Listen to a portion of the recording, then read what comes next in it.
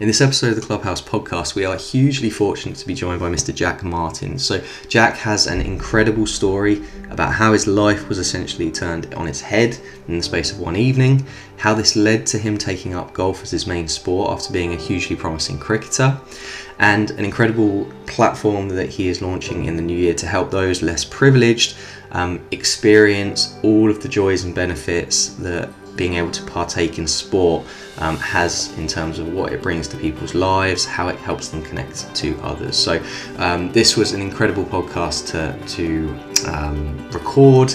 Certainly gave us all lots to take away and think about and ponder, and feeling hugely grateful that Jack came on and shared his story with us. So hope you all enjoy this. So Jack, obviously you used to play quite a lot of cricket and stuff, didn't you?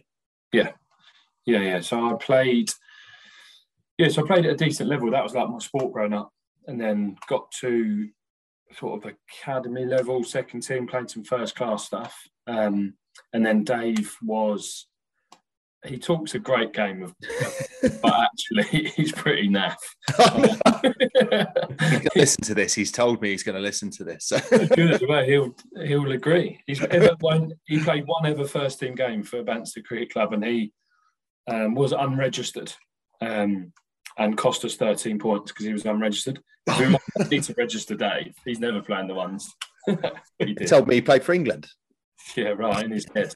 I think he has to change his name to unregistered Dave now. Yeah. So you started with essentially cricket first as your main sport. What kind of age were you playing cricket from? So I played from sort of 10 and 11. So I played rugby. I've always played rugby, and then sort of needed a summer sport. And then started playing cricket and actually was pretty good at it. And then got a really bad injury basically. Got like a virus on my spine. So that was six years ago in April, end of April. And that stopped me playing anything, stopped me doing anything really. I always played a bit of golf, sort of like social, like 2 or 3 times a year, but nothing too serious. But then, I spent a while in hospital, and they basically said, look, you've got a 5% chance of ever walking again. You're definitely not going to be able to run, etc., etc. So then, obviously, came out of hospital 4 months later. Got up on my feet eventually, and then I was like, I need to take something up. I need to get some form of like competition in my life. And that's when like the golf addiction firmly started. Because it was quite, especially at the start, it was quite easy to get better because my mobility was getting better. And they just, proper addicted, and then got better and better, I guess. And then just love it, properly love it. It's like my time of the week that is purely mine. I love it. So what was the kind of like physio process? Obviously, you mentioned kind of 3 to 4 months in hospital, and then obviously being told you'd have like a 5% chance of walking again.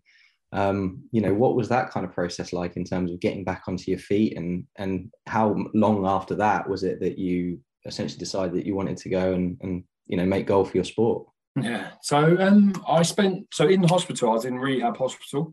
So I did 4 weeks in St George's in Tooting, like getting all the treatment, like medical stuff. And then they sent me up to Stanmore in Watford, which was sort of a specialist orthopaedic hospital. So every day I'd go and see the physio there, and I'd see like the occupational therapists where they were sort of teaching me how to live in a wheelchair and how to get by that way. So I did that for 3.5 months in Stanmore, and then pretty fortunate, like my parents, not that they've got loads of money, but they spent a fair bit of money on me going to see a physio sort of most days, even when I was at home. So it was that probably lasted for well over a year when I was out. I'd go and see a physio 3 or 4 times a week, just to get basic life skills back. Like living on crutches when I first got out of the wheelchair, like it's really tough. Like even going to the kitchen and like grabbing a pint of water or something, like you can't then walk back to the front room because you've got your flipping crutches in your hands, and it's really tough. So then, got a little bit more mobile, and then a couple of good mates of mine play golf, and they were like, Jack, you'll be able to play golf, we'll get a buggy. And and just give it a go, because my hands, like my top half above my belly button, was still fine. I could still feel everything. Yeah. Sorry, if you don't mind me saying as well, I remember the first time that we ever played golf. We played, me, you, and Dave, and Dave sort of explained to me, he said, "Oh, Jack might potentially not be able to walk round." And so I said, "Okay, that's whatever." And I got there, and actually, I saw you, and you look as fit as a fiddle. You know what I mean? You would never, like, you walk like you've always walked. You know what I mean? Like you've never had anything going on really. And it took a lot of time. Like, it did take a lot of time. I had to do I had to teach myself like my walking pattern, because I still can't feel my feet very well. I can't feel my legs very well. So I've got no real perception of where they are and what they're doing. So it took a bit of time to learn, like, to heel toe, like my feet are falling in. So I look like there, I wear like inner soles to straighten them up and stuff. But yeah, a lot of walking in the mirror, a lot of trying to walk up and down straight lines to see what it looked like, to try and get that perception, Harry, that I'm all right. No one would ever know that. Oh, I didn't. I came off I didn't mention anything to Dave. You didn't get a buggy, and I didn't say anything. And I remember afterwards thinking, it wasn't until about 2 or 3 days later I said, "What were you on about, Dave, about that?" And then he sort of mentioned it. But I think I remember you sort of first saying to me, and I just remember thinking, like, the shock factor you must have had of waking up and not being able to feel your legs, basically. Yeah, no, and it was as quick as that. It was like I was fit then. Like, before it all happened, I was running sort of half marathons like 2 or 3 times a week, and then just woke up one morning, they're caned. So I went to the hospital after work. So I taught the full day and then went to hospital. And they just said, "Oh, you might have a trapped nerve or something in your back." I was like, "Oh, okay, but this is really hurting." They were like, "Yeah, here's loads of painkillers." Took them, probably took too many. And then about 7:30, 8 o'clock, my right foot had just was real floppy.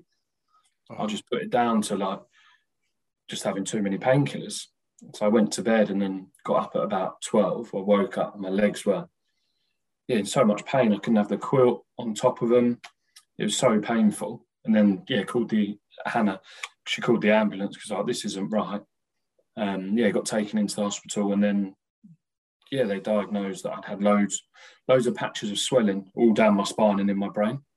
And this particular patch was at L1, so like, I don't know, level with your belly button, maybe just above. Yeah. And that was the only one that had actually crushed my spine. So I was actually pretty lucky that it was one. It wasn't more than one.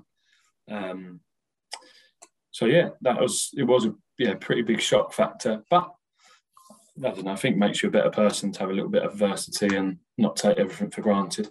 I was one of those annoying, not to big myself up, but I was quite an annoying kid that I was quite good at like sport. I could sort of do most things all right and just took it for granted. So golf's been the real first one that I've had to really work out. Yeah. You find that quite a lot with like with athletes in general, that actually golf's not one of those you can just sort of. It's one of the more annoying sports that you can't just be good off straight off the bat, I think. Yeah, not at all. And I played with a lot of cricketers who can obviously strike a cricket ball.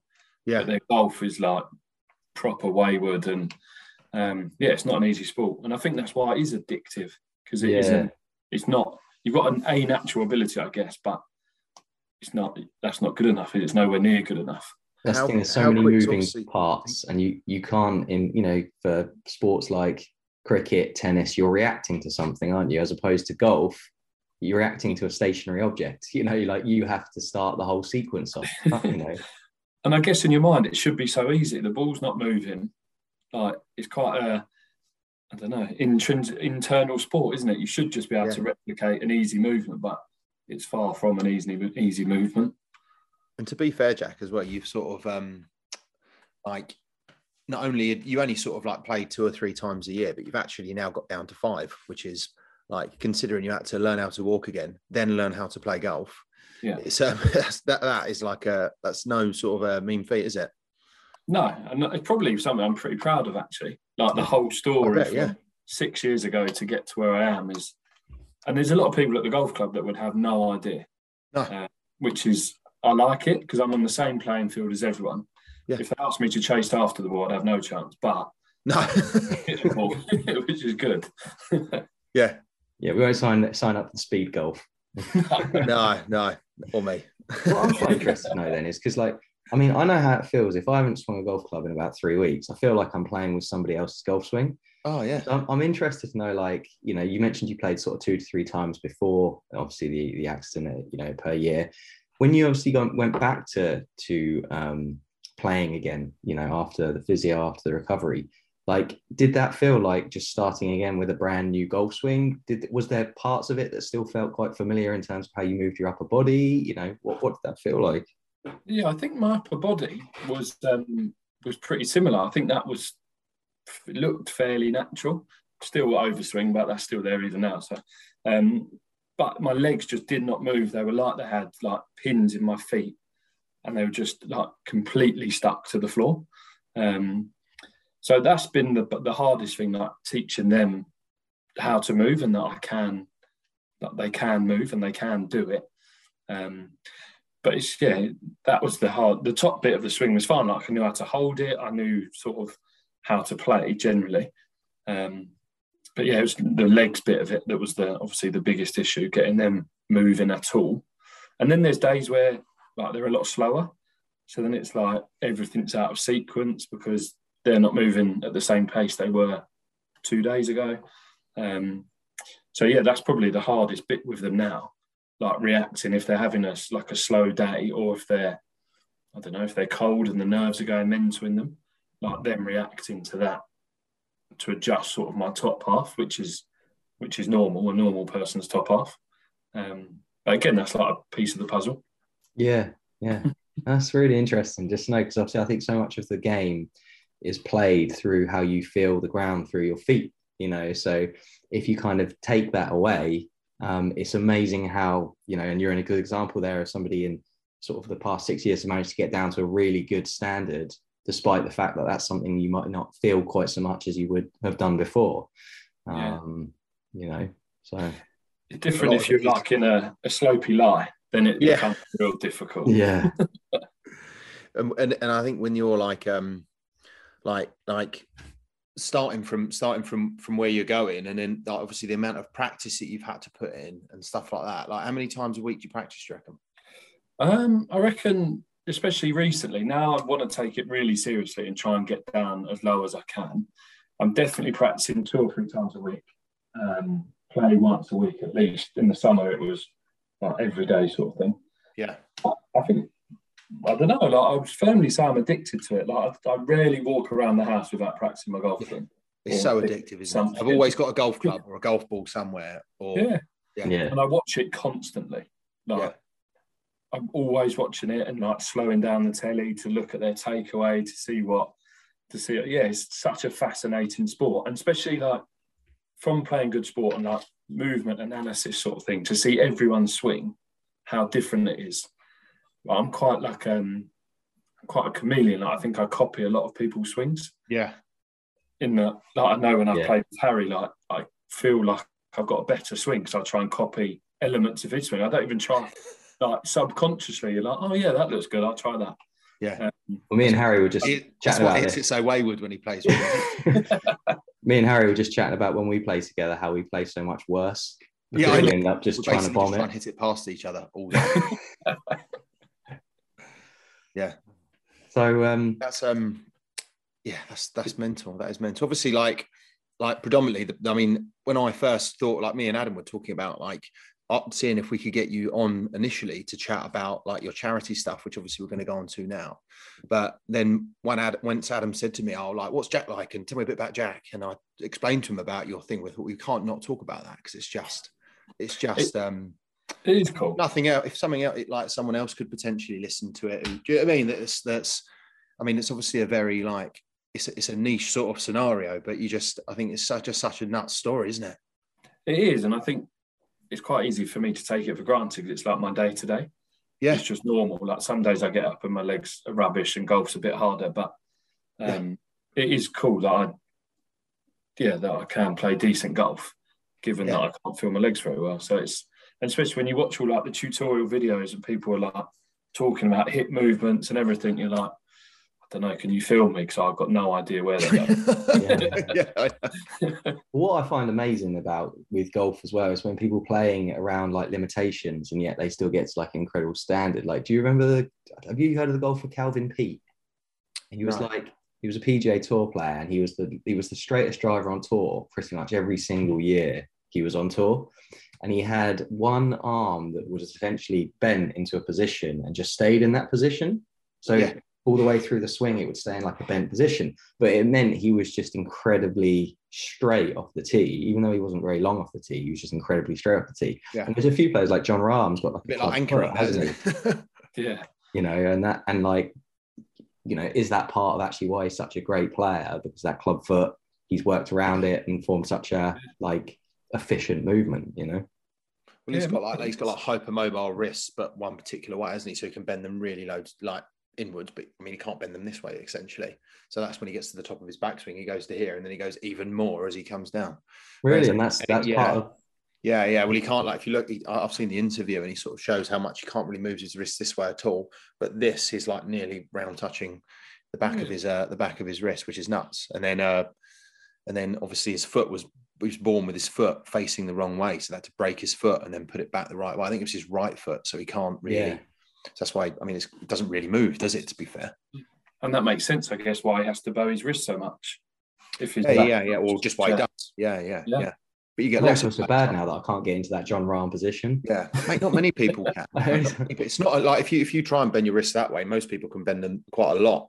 Whereas actually, if you try them sort of like flex your wrist as opposed to extend it, you can't really. It hurts a little bit, I think. Anyway, it doesn't feel comfortable. That's for sure. It's a trendy position, I would say, more than anything. Like, I don't think you have to get in. Do you know what I mean? It's like what people do it because that's what they have something else that matches up on the way down to be able to get it back to square. Yeah. Cool. So do you want to go and talk? We'll go on to talk about the charity. I'll let you lead off, Harry, because you know obviously much more about it than I do. But yeah, so basically, I was speaking to Dave, who was our mutual friend, and he told me about that Jack works for a charity. Essentially, I mean, obviously, I'll let you take this off, Jack. But it's essentially trying to help underprivileged children get into sports that they potentially might not be able to. I remember when I was younger, you sort of, if a child or if someone was perhaps slightly underprivileged, they might be given like a 10-week course at football, but then they might not have certain things that they could have to allow them to do that course. Just even things like socks and trainers or stuff like that. So obviously that's what your charity is mainly aimed at, Jack. Is that right? Yeah, absolutely. So I work for a big group of schools. So we've got 41 schools that work in our trust. So there's a lot of kids, like nearly 17,000 kids in the trust. And there's a lot of them. So 3,500 of them are classified as sort of underprivileged. And that's all by financial means. So their parents earn less than £16,000 combined. So then when you think about everything costs money, and these families basically don't have any disposable income. A lot of those students, they get free school meals, and that's potentially the only meal they eat during the day. And then when you think of definitely my upbringing, I had exposure to everything. Any sport that I saw on the telly, Mum and Dad would pay for me to go and give it a go, or to go and get a racket or whatever to give it a try. And these families obviously don't have the means to do that. So I sat down with our CEO and sort of said, look, we've got to try and help them, because that's like the most enjoyable bit of life, like these opportunities and experiences that these kids, unfortunately, for whatever reason, don't have. So yeah, we've set up a foundation across all of our schools to try and raise funds to support those students. So the aim would be that they sort of apply to us as a school, as a foundation, to support them. So use golf, for example. They've seen golf and they've given it a go, and they've gone to the range and hired clubs for £5 a go, whatever. But they're actually half decent and they want to push it along. They would sort of apply to us, and we would try and fund them to join a golf club or to get some clubs, purely because a lot of my friends have come from sport. a lot of the best times of my life have come from sport. Yeah. I think it's really sad that some people don't get the exposure to not just sport, arts, drama. Obviously, not everyone's sporty, but without money, you can't have that, and you've got no chance of going to do anything fun, in my opinion, because everything costs money. And it's been a real eye opener seeing some of the stories that are coming out of the schools of what kids have to go through, and what poverty really is, and so close to home. I think we think that poverty is in foreign countries and third world countries, but it's pretty close. And the parents and the kids some of them leave a pretty tough life. They're being able to pay for them to join a rugby club or learn to play the guitar, giving them £100 or something is not going to break a lot of people's banks, and could make a massive difference to a lot of people, a lot of kids. Yeah, I think as well, it's not just that time in their life. It's then how that sort of like one moment of their life could affect the rest of their life, if that makes sense. Like if they get that opportunity to go and play golf or go and play cricket or learn a guitar or whatever, who they might meet, that and what doors that opens up for them, like through life. I don't think you can't underemphasize actually how powerful it can be building a network through something like an activity like sport. Like if I think about growing up within golf, how many people I got to meet, how many people that I still know from my days as a junior golfer, and the opportunities that does get. And if you don't have those opportunities outside of a purely like a classroom setting, where are you meant to find them? Where are you meant to? And obviously you see with a lot of these people when they're taken from positions of poverty and being in really rough areas, how actually building a community through sport has such a huge impact. It really does. And you think about, not all kids are great in the classroom, and then you take away a big sort of talent pool that they might be amazing on the football pitch and they never get to try it properly. And how many sort of famous or very successful people haven't been great at school, and then their PE teachers sort of thought, wow, you're actually really good at this. And then they've invested a bit of time and it's transformed their whole life. There's so many success stories, like Dame Kelly Holmes. She was an absolute nightmare at school, but her PE teacher sort of noticed that she was talented and the school sort of supported her through. And obviously now she's done all right for herself, but that never would have happened if it wasn't for someone giving her a chance. And that's hopefully what we're trying to do, yeah.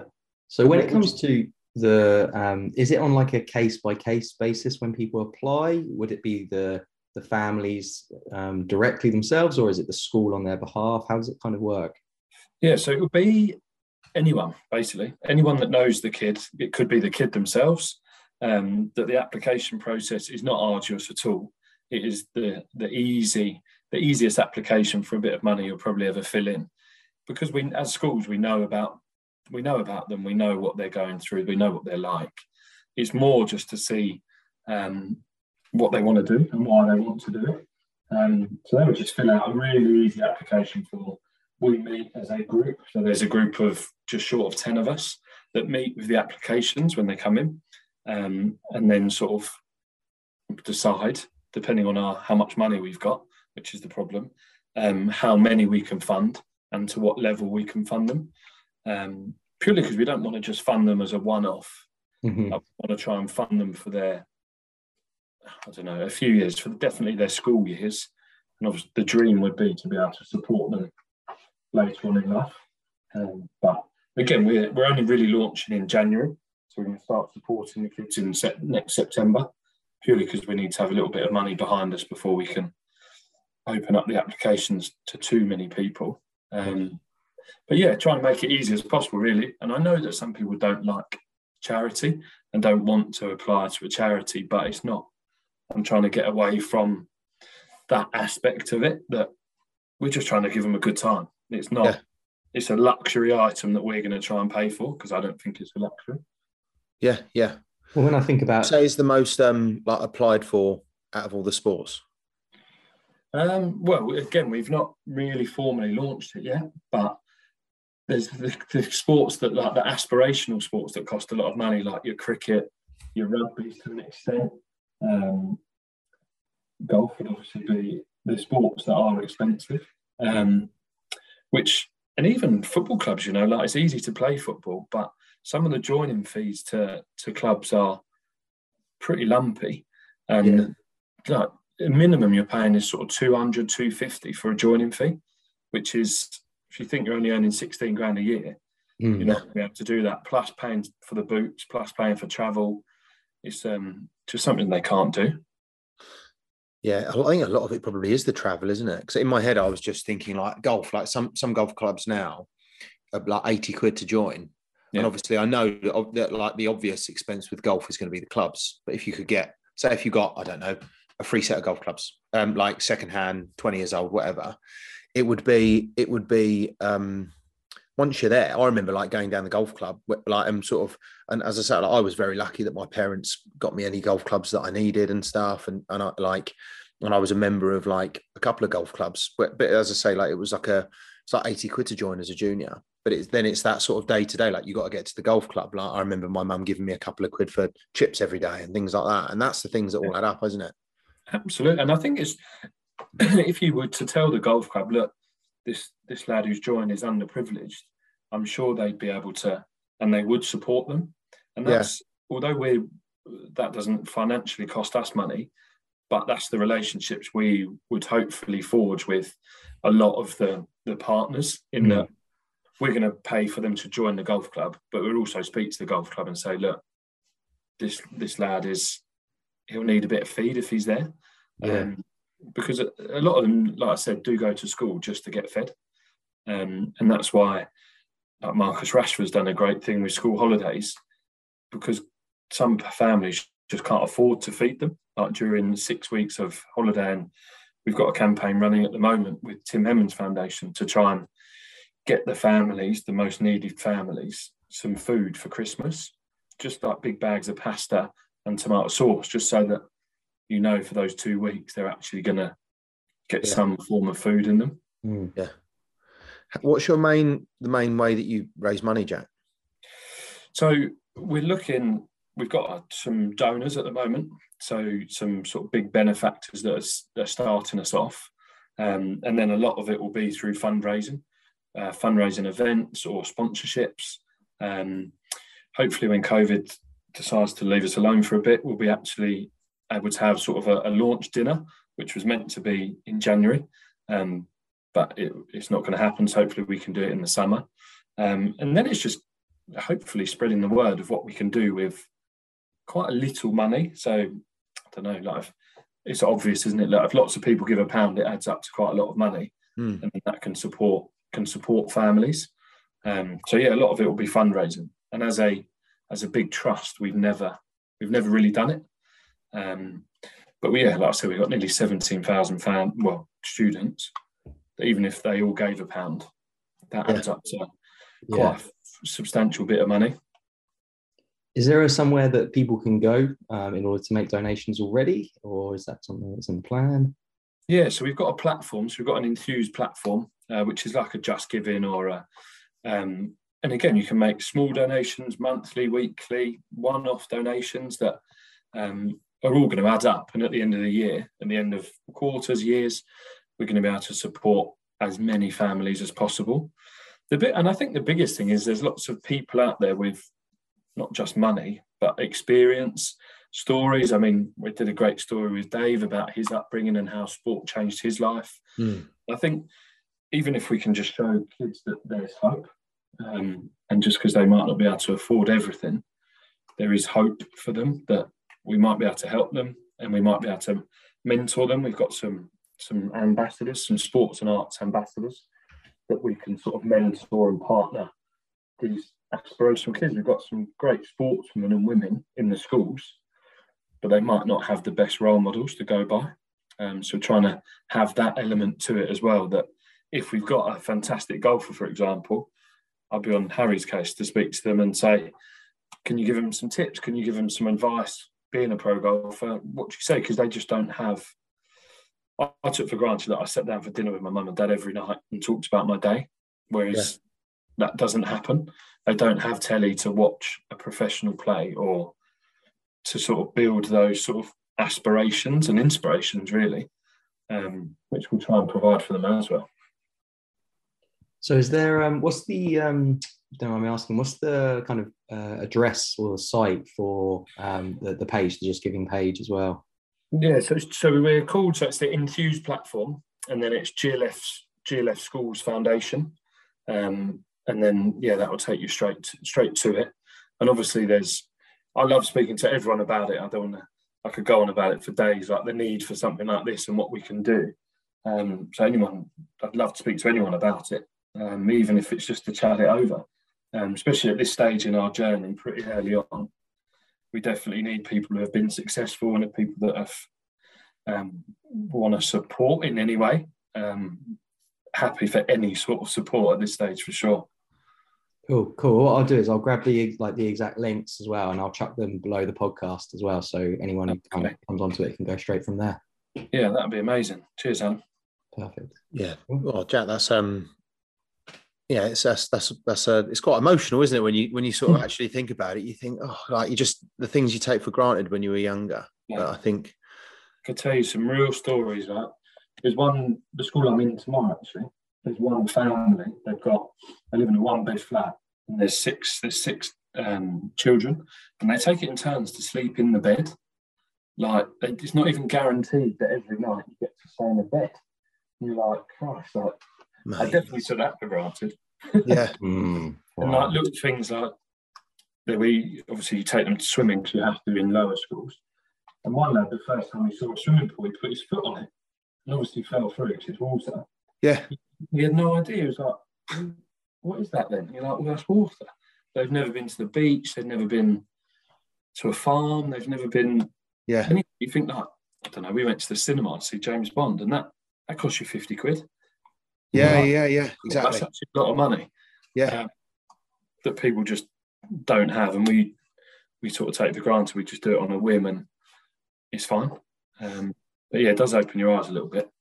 Jack, have you got any like fundraisers that you're doing or that other people are doing at the moment? Or so the biggest, obviously, we've got the launch. We're launching to all our schools in January, just to try and get a little bit of feedback, a little bit of a network around us of,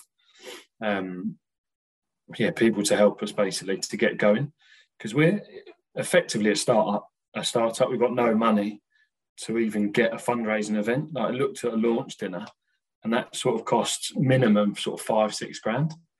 So I need to get a little bit of money behind it before we can even look at doing a launch dinner.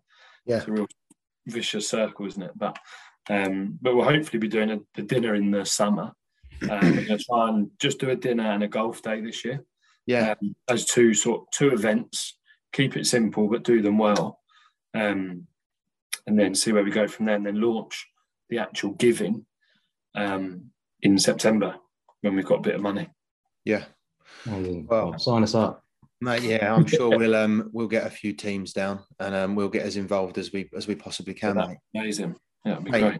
Thanks very much for coming on. That's thank you. Yeah, that's awesome. Amazing. Well, mate, well done and good luck. Yeah. Cheers. Cheers for having me. No worries. Really appreciate your time, mate. No worries.